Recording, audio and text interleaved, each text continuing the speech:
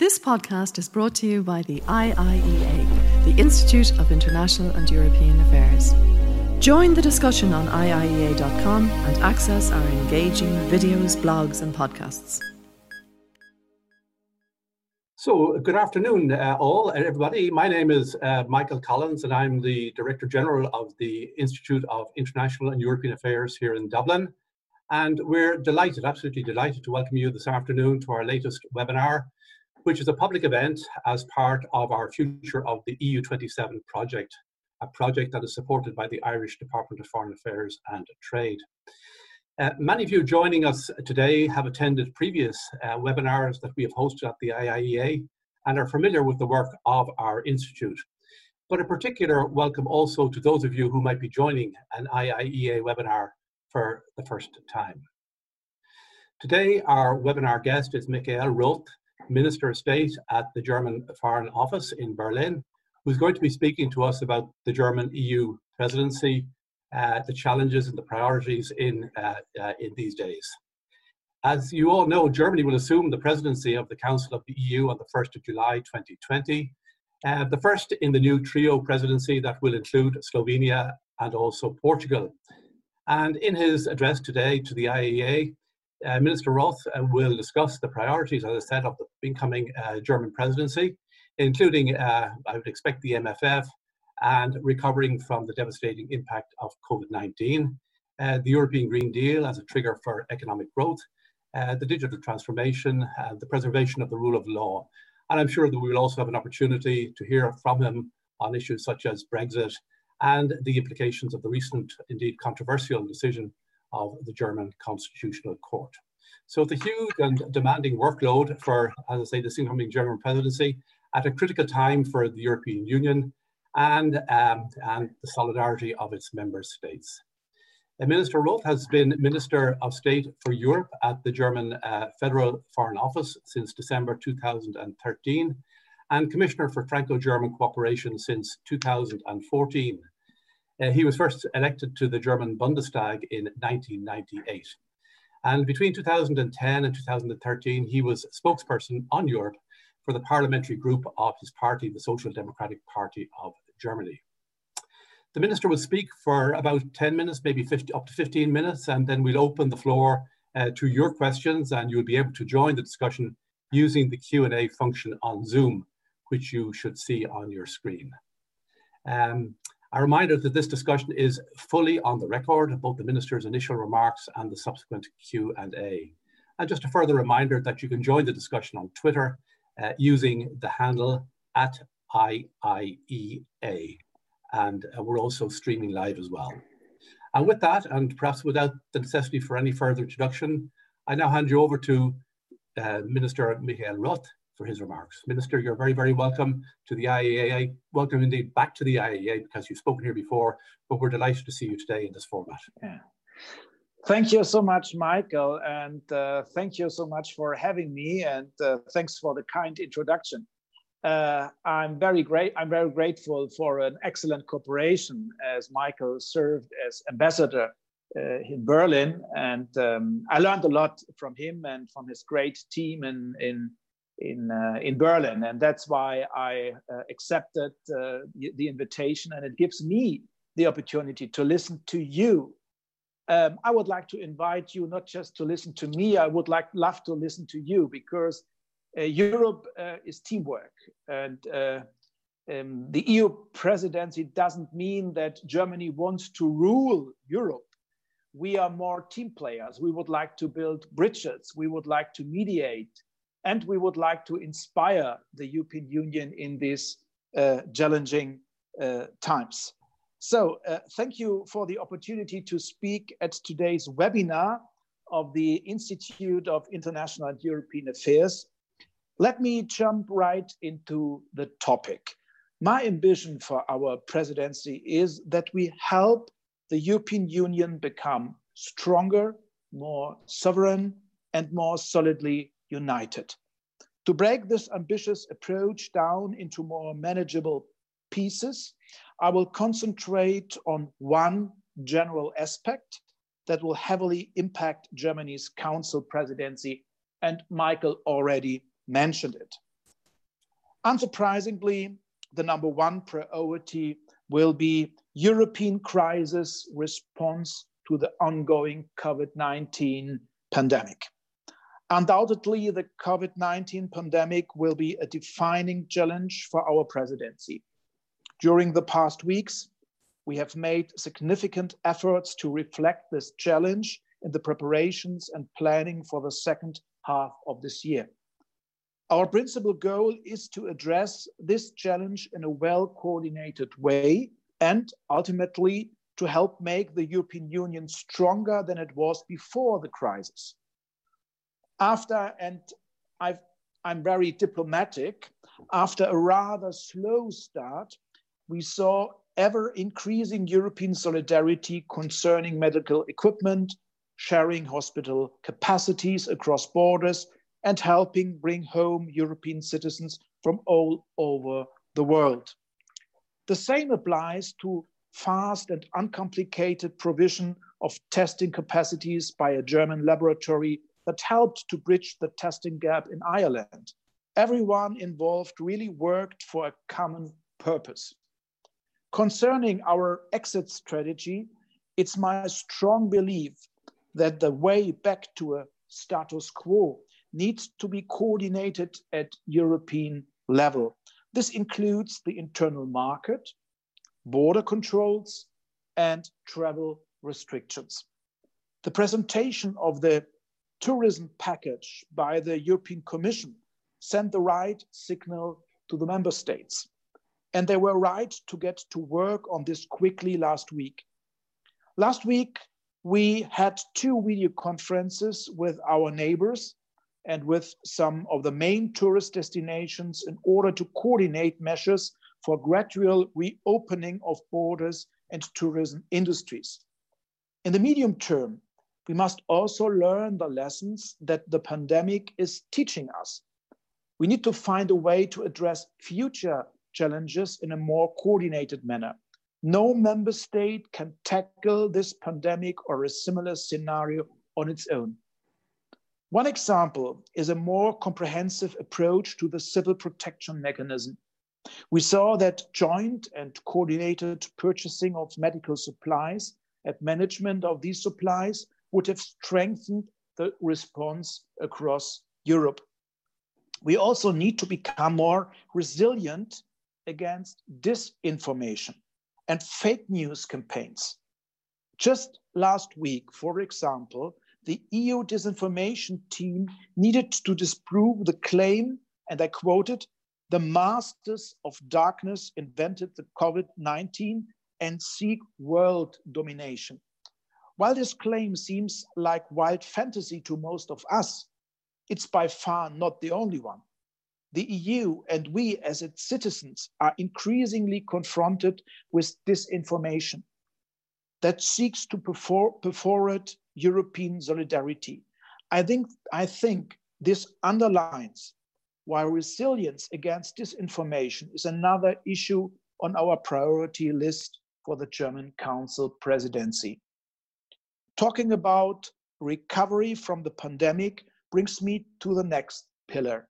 To save lives, we needed to scale down large parts of the European economy and restrict social life. Millions of European citizens now live in fear of losing their livelihoods. Hence, we as Europeans need to support the most severely hit countries and regions and show real solidarity across Europe. Germany is well aware of its responsibility for Europe. We are the biggest country in the very heart of Europe. We have a strong economy, and that bears a special responsibility for the functioning, but also for the success of our European team. In close consultation with our European partners, we will need to use all of the tools at our disposal to slow down and reverse the economic decline.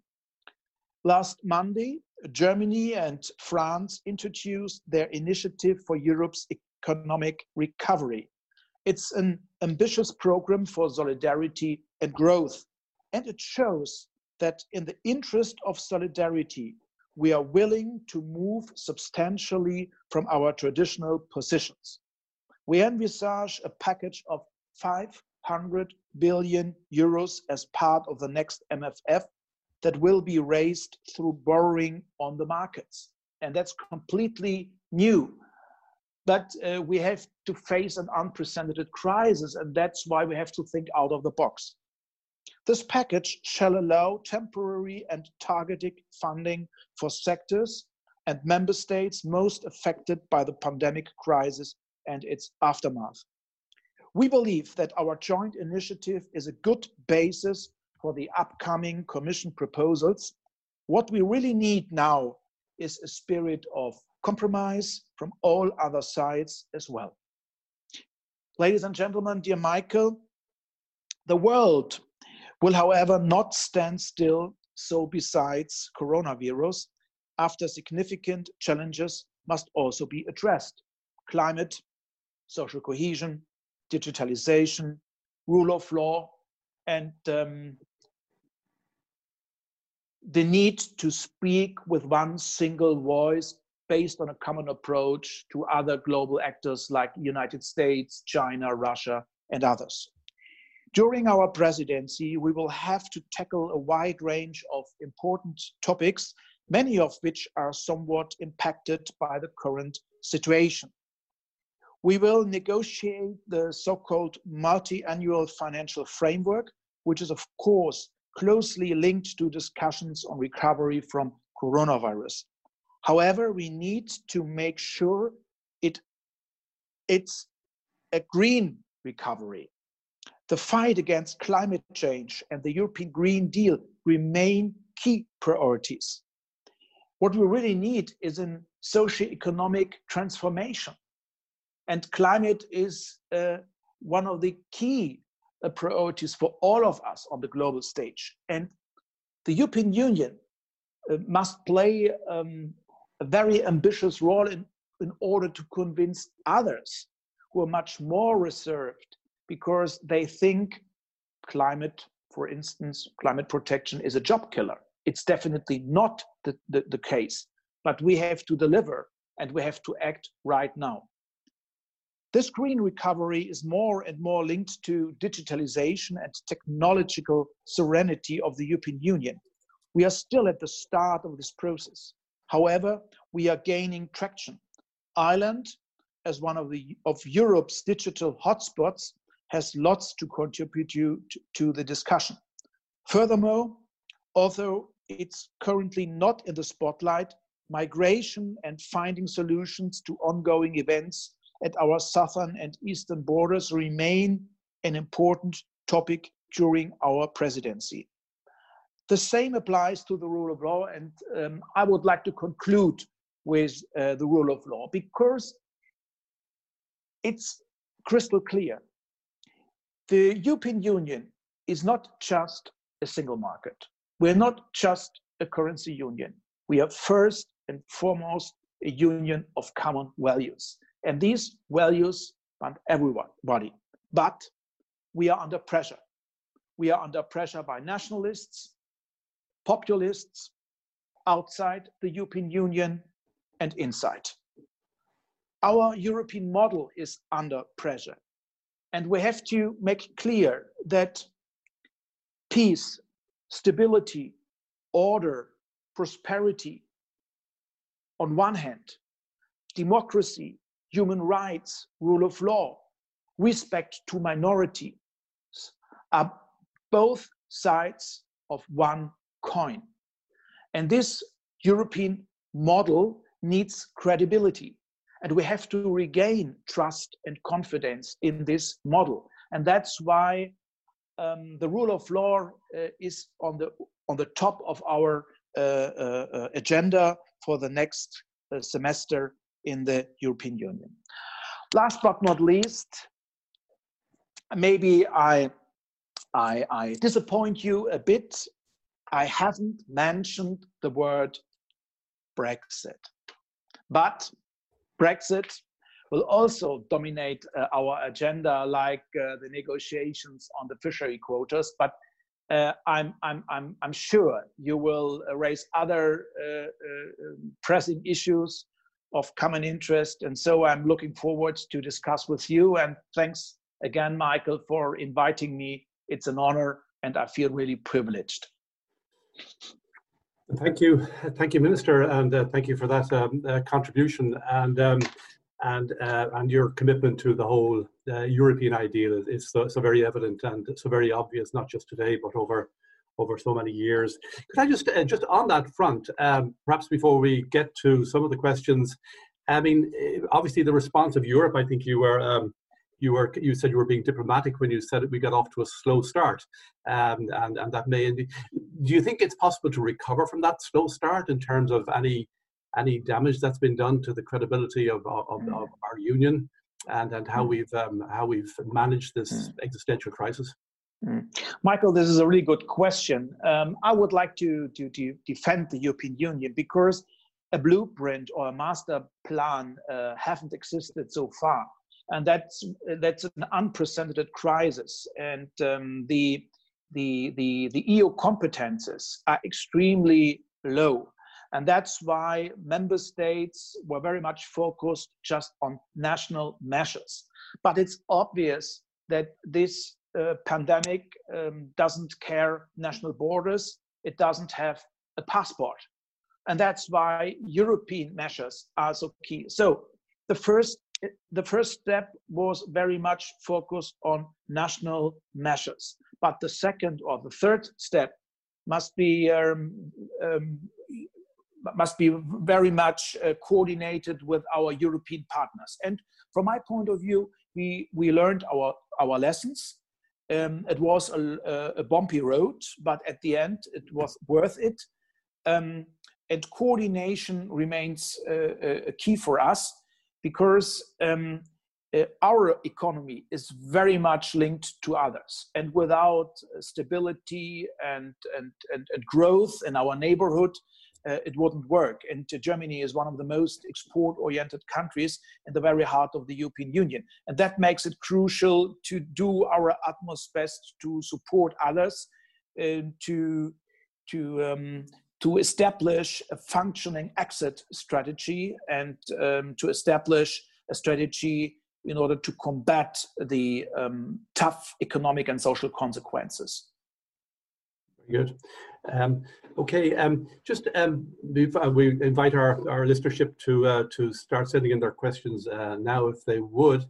On the recovery package, how difficult was it for Germany, for the Chancellor, to compromise and to change the ways of the past, to come to a deal that is quite different from anything that Germany has been comfortable with in the past? I mean, is it the particular existential circumstances of the virus? Is it the state of the union? And how difficult was it to move to this new position? And some people might wonder, why it took so long, also in relation to previous crises. I don't want to overestimate the role of my party, but these ideas, the German-French proposal is based on social democratic strategies. Our vice chancellor and our finance minister was very much involved in finding a sustainable but also acceptable solution. And we had to take notice that the pandemic is an extremely was extremely tough in its consequences in countries like Spain and Italy and France, and with extremely dangerous consequences for economy and for the social stability in these countries. And that bears a special responsibility for us. And in good times, Germany and France could create compromises and lines for compromises for others. And that makes the Franco-German cooperation so valuable, not just for our two countries, but also for others. Maybe for Mrs. Merkel, it was a bit more challenging because she had to convince her own party. but at the end, she was extremely successful. Her party had to take into consideration that the Conservative Party is in public polls extremely strong because of Mrs. Merkel's leadership. That was one of the main reasons why people are very much convinced that our strategy in combating the crisis is a good one. So the Chancellor is extremely strong, much stronger than maybe 4, 5, 6, or 7 years ago. We learned our lessons. It was really painful for us a couple of years ago that many distinguished friends across the European Union were rather disappointed about our engagement. They expected more solidarity, more inspiration, more ambition. And that's why I'm extremely glad that we achieved such a very ambitious proposal. And now it's up to the Commission to put another proposal on the table.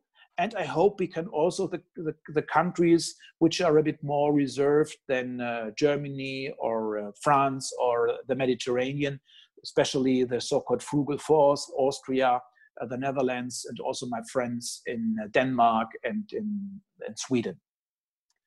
Yes, okay, Michael, I think we'll come back to some of that in a little while, I'm sure, as part of the wider Q&A, but let me just get to some of the questions that have come in.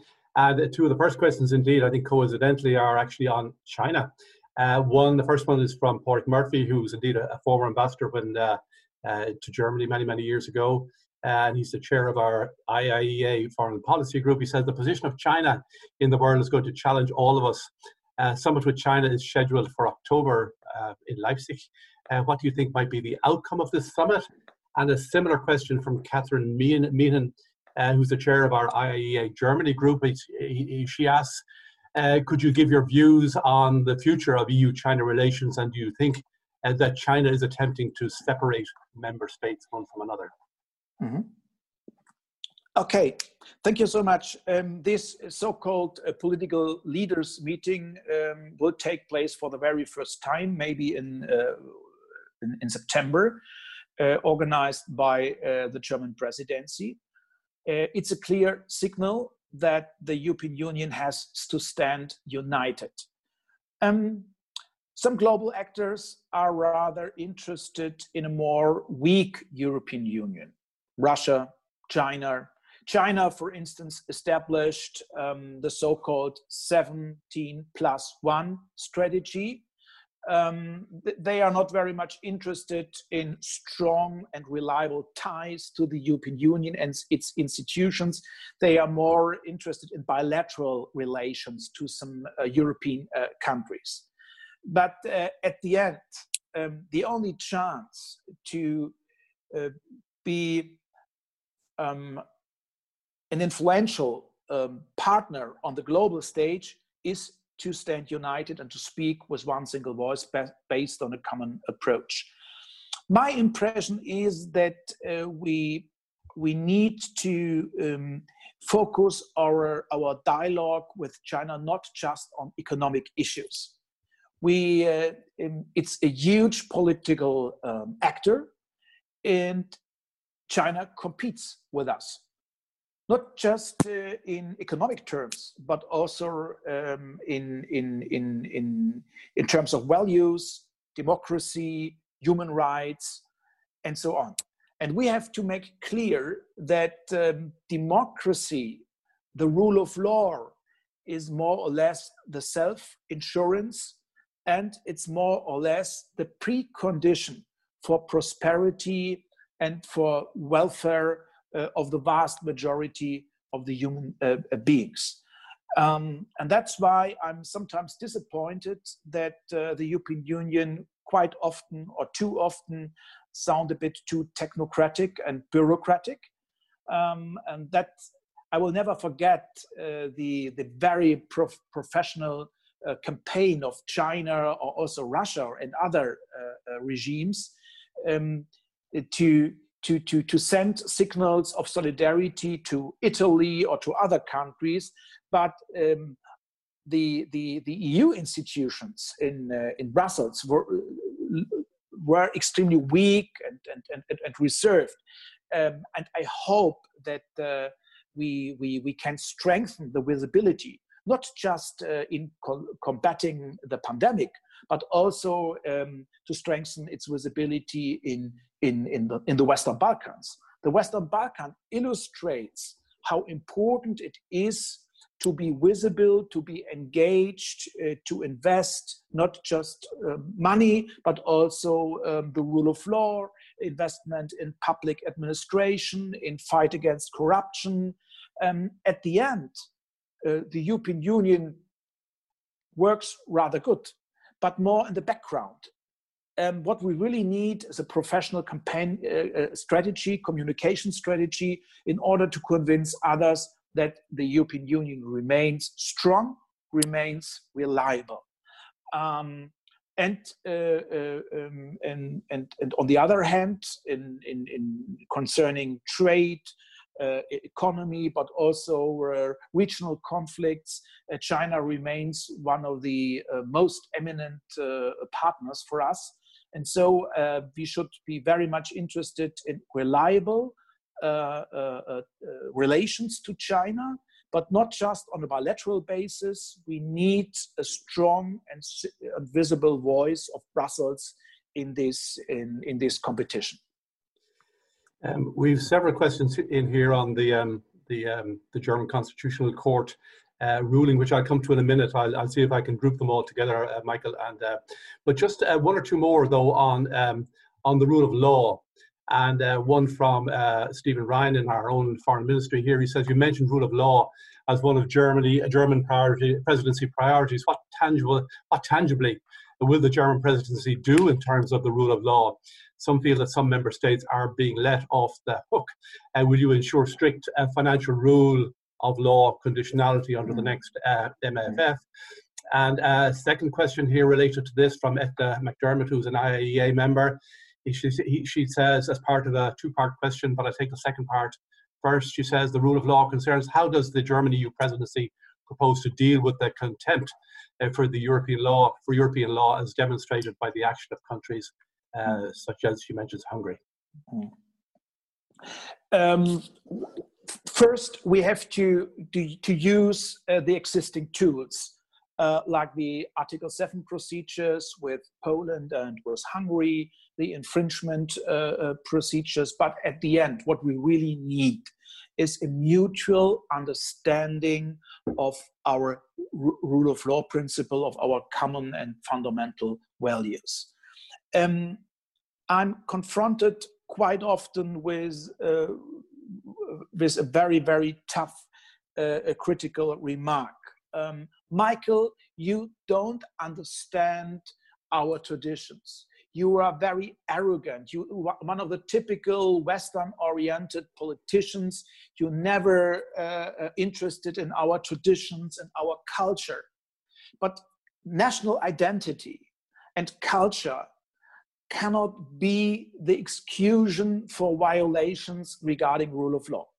And we cannot offer political discounts if countries, member states, violate the principle of rule of law. Independence of judiciary is key for us.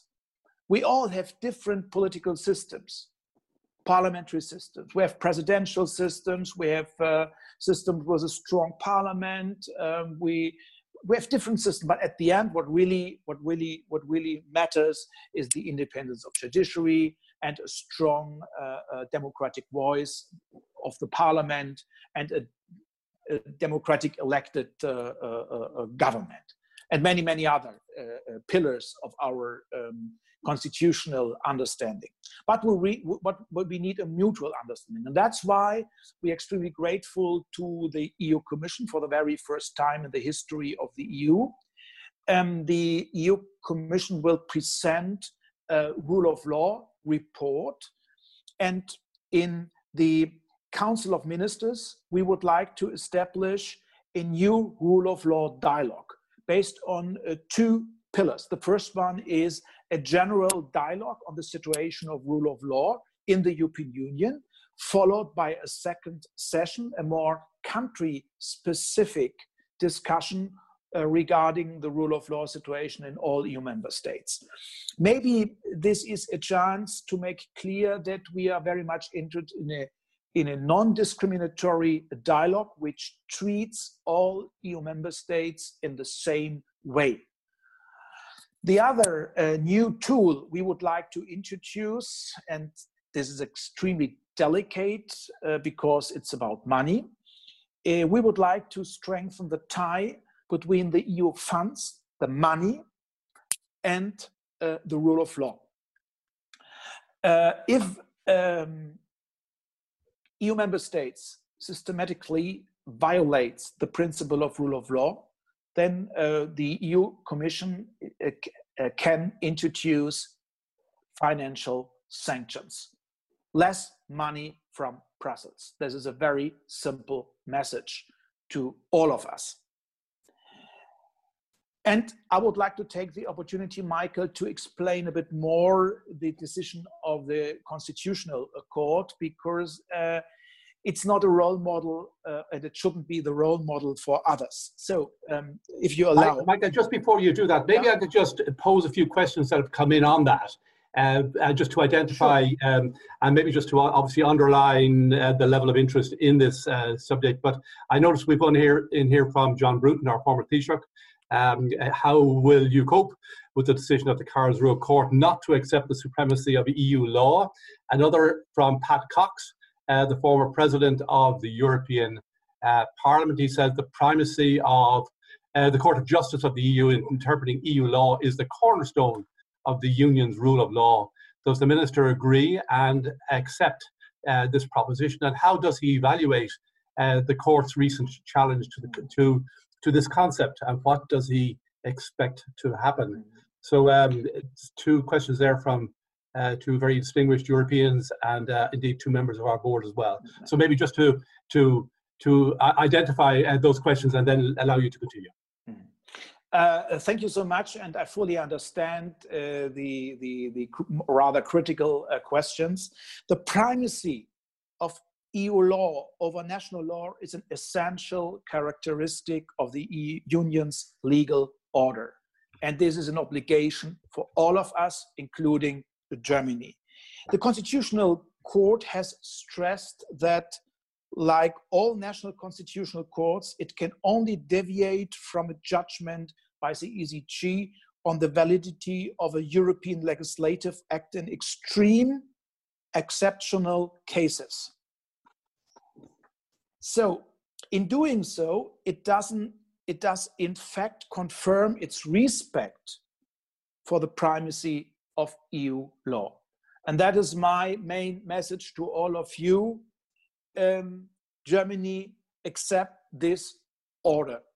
We are aware of the reactions in some other EU member states. Still, the Constitutional Court judgment in fact calls on the ECJ to examine the legality of measures more closely, in this case, the principle of proportionality. So it should not be mistaken for pretext for anyone to do away with uncomfortable case law from Luxembourg on the rule of law. We hope and we expect that the Constitutional Court and the ECJ will re-enter in a fruitful, constructive dialogue, which has for a long time been part of a vivid European legal and constitutional culture.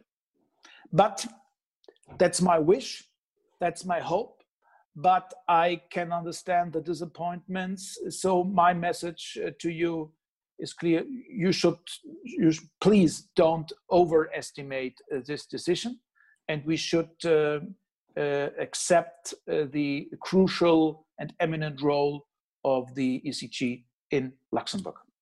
Michael, do you see any scope for the German government, the German federal government, appealing this decision in any way, or is that an option that's open to you as a government?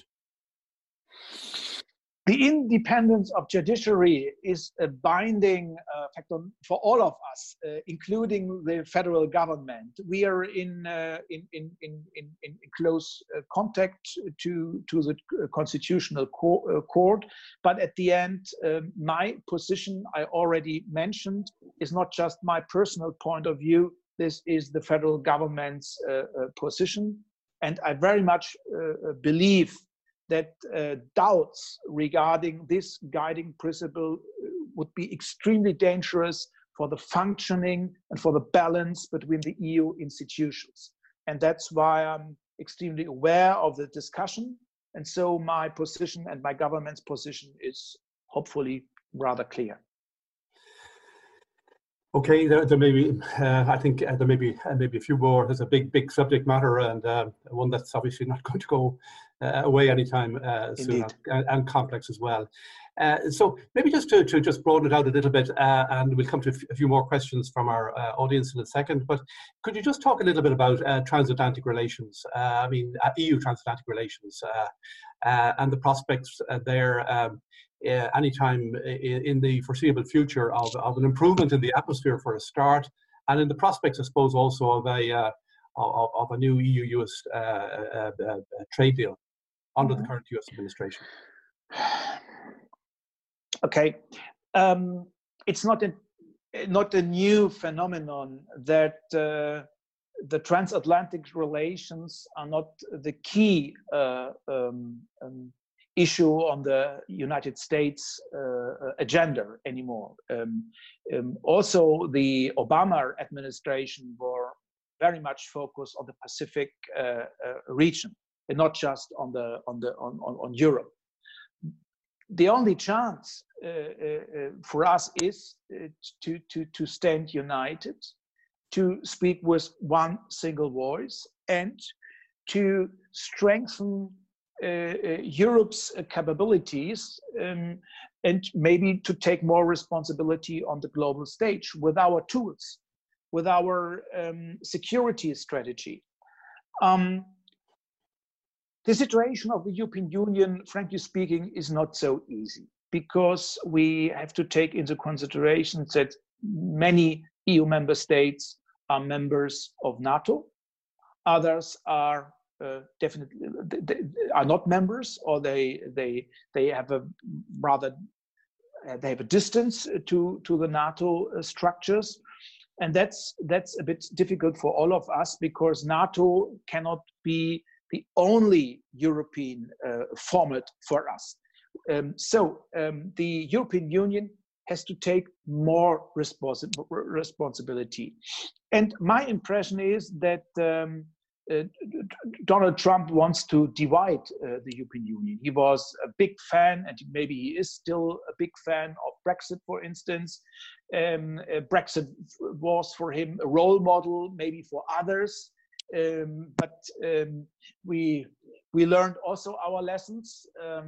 We won't solve any problems with leaving the club. We will produce new problems and challenges if we leave the club. And at the end, we have to be as cool as possible in our dialogue with Mr. Trump, with the President of the United States. But strengthening the European capacities is key for us. Establishing a joint comprehensive approach in our neighborhood, Eastern Europe, Africa, Latin America, also China, is extremely key for us. And a lot remains to be done. It's a long and bumpy road, because some member states are rather reserved in order to establish a more joint engagement. They are very much convinced that national relations, bilateral relations to the United States are more fruitful and more valuable than a European comprehensive approach.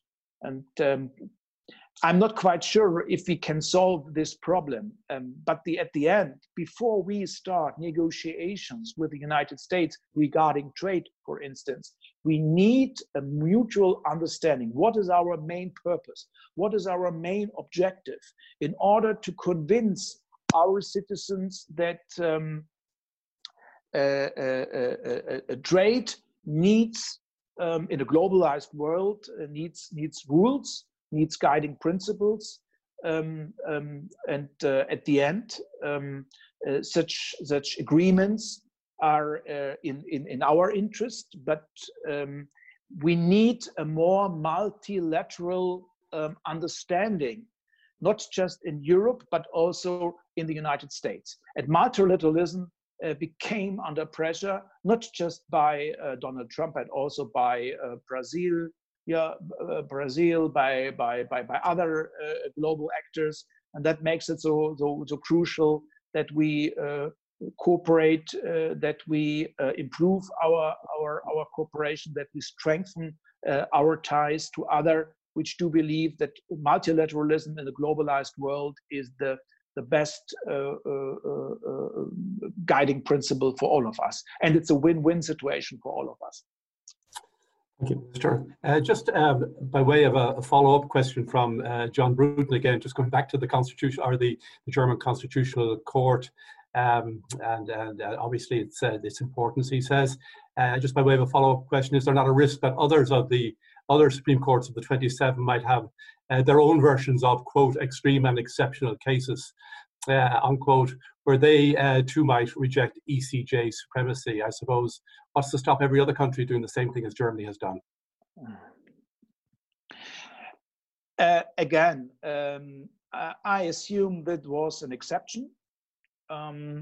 And this decision won't be a role model, or can't be a role model for other constitutional courts or Supreme Courts in the European Union. But at the end, the decision accepts, we shouldn't forget, accepts the very controversial measures the European Central Bank had to introduce to prevent the economic and the social consequences of the crisis a couple of years ago. So the ECB decisions and measures were full in line with our constitutional framework. The only controversial issue for the Constitutional Court is the proportionality and the need to explain it to citizens, to the other institutions, and that's now a very delicate discussion for us, because the Constitutional Court of Germany, of my country, cannot bind European institutions.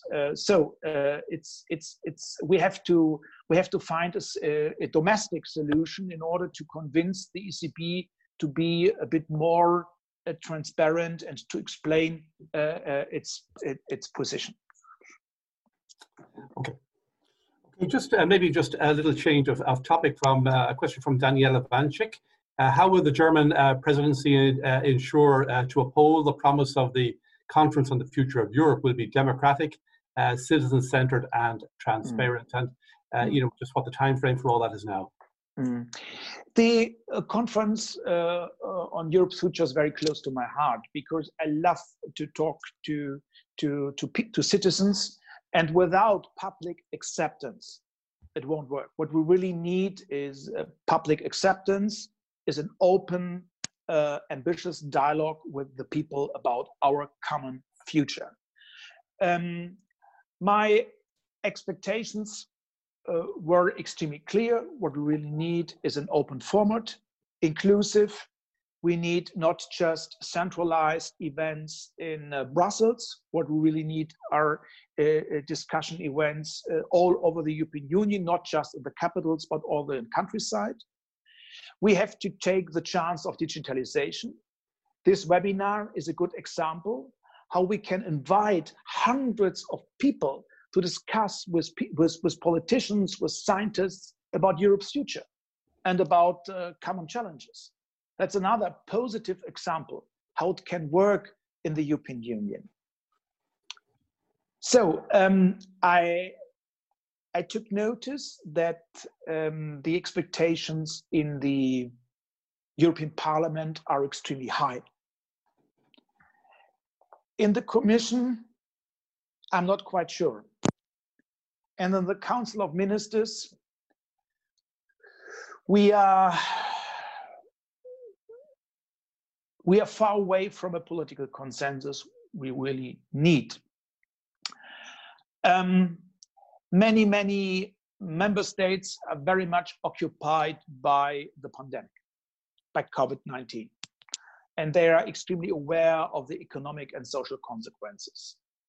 The high unemployment rate, the increasing number of people without perspectives, maybe they're going to lose their jobs.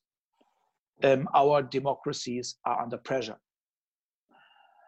So for some distinguished colleagues, the conference is not the top priority on their agenda. And there is another elephant in the room. And the name of this elephant is treaty changes. Many member states are not really happy with a debate regarding treaty changes. I'm very open-minded. At the end, it's open. And we should propose a very, very open, broad agenda for the citizens. All issues should be discussed in common interest. And the pandemic illustrates how important it is to strengthen the European Union on the global stage in combating climate change, to combat pandemics like Corona, to be more visible on the global stage in defending peace and stability, and so on. But we are working very hard on a compromise, on a political consensus. In 30 minutes, I have a conversation with members of the European Parliament. And I hope at the end we will agree on a clear mandate, which is also attractive for NGOs, for civil society, but not just for the usual suspects. If just the committed Europeans feel invited to be part of such a future conference, that's not enough. We have to take into consideration that in many states and many countries, people are a bit reserved. They must have the chance to raise their concerns, their worries, their questions. You mentioned the word the elephant in the room. Maybe there's another elephant in the room, and that's Brexit, and you kind of alluded to it very briefly. We have several questions in here on that, and maybe I'll just try and capture the spirit of those questions. I mean, obviously, the German presidency, I mean, it's coming at a critical time on so many fronts, not the least of which also happens to be Brexit, and much and all is not center stage in the way that it was. It hasn't gone away. So just one or two questions. One is your expectations, if any, that whether the UK will look for an extension beyond June. And what do you think a second question, what do you think the scope of any future deal is going to be? And I suppose the third question is the extent to which the UK is engaged in any kind of engagement with directly with Germany in terms of having their interests accommodated. We already offered a or we sent a very attractive signal to London, the closest possible future partnership. That's our offer to London. My impression is, unfortunately, that some partners in London discuss the Brexit with a very much ideological approach. But we need to be as pragmatic and as flexible as possible. And we already agreed on a basis for our negotiations. And this is the political declaration, and this is the withdrawal agreement. I don't understand why our British friends don't want to discuss with us the foreign and security policy. We already agreed that a close cooperation concerning foreign and defense policy, security policy is part of a comprehensive agreement. But our British friends don't want to discuss it. That was a big surprise for me and for many, many others. And our British friends have to accept that not Germany or other EU member states sit in the driver's seat. The Commission is in the driver's seat. They negotiate on behalf of 27 member states with the United Kingdom. The UK will remain on the single market and the customs union, but the UK government has so far ruled out such an extension, and so far we have no signs indicating that this may change. We have to respect this view, and we have to plan with this scenario.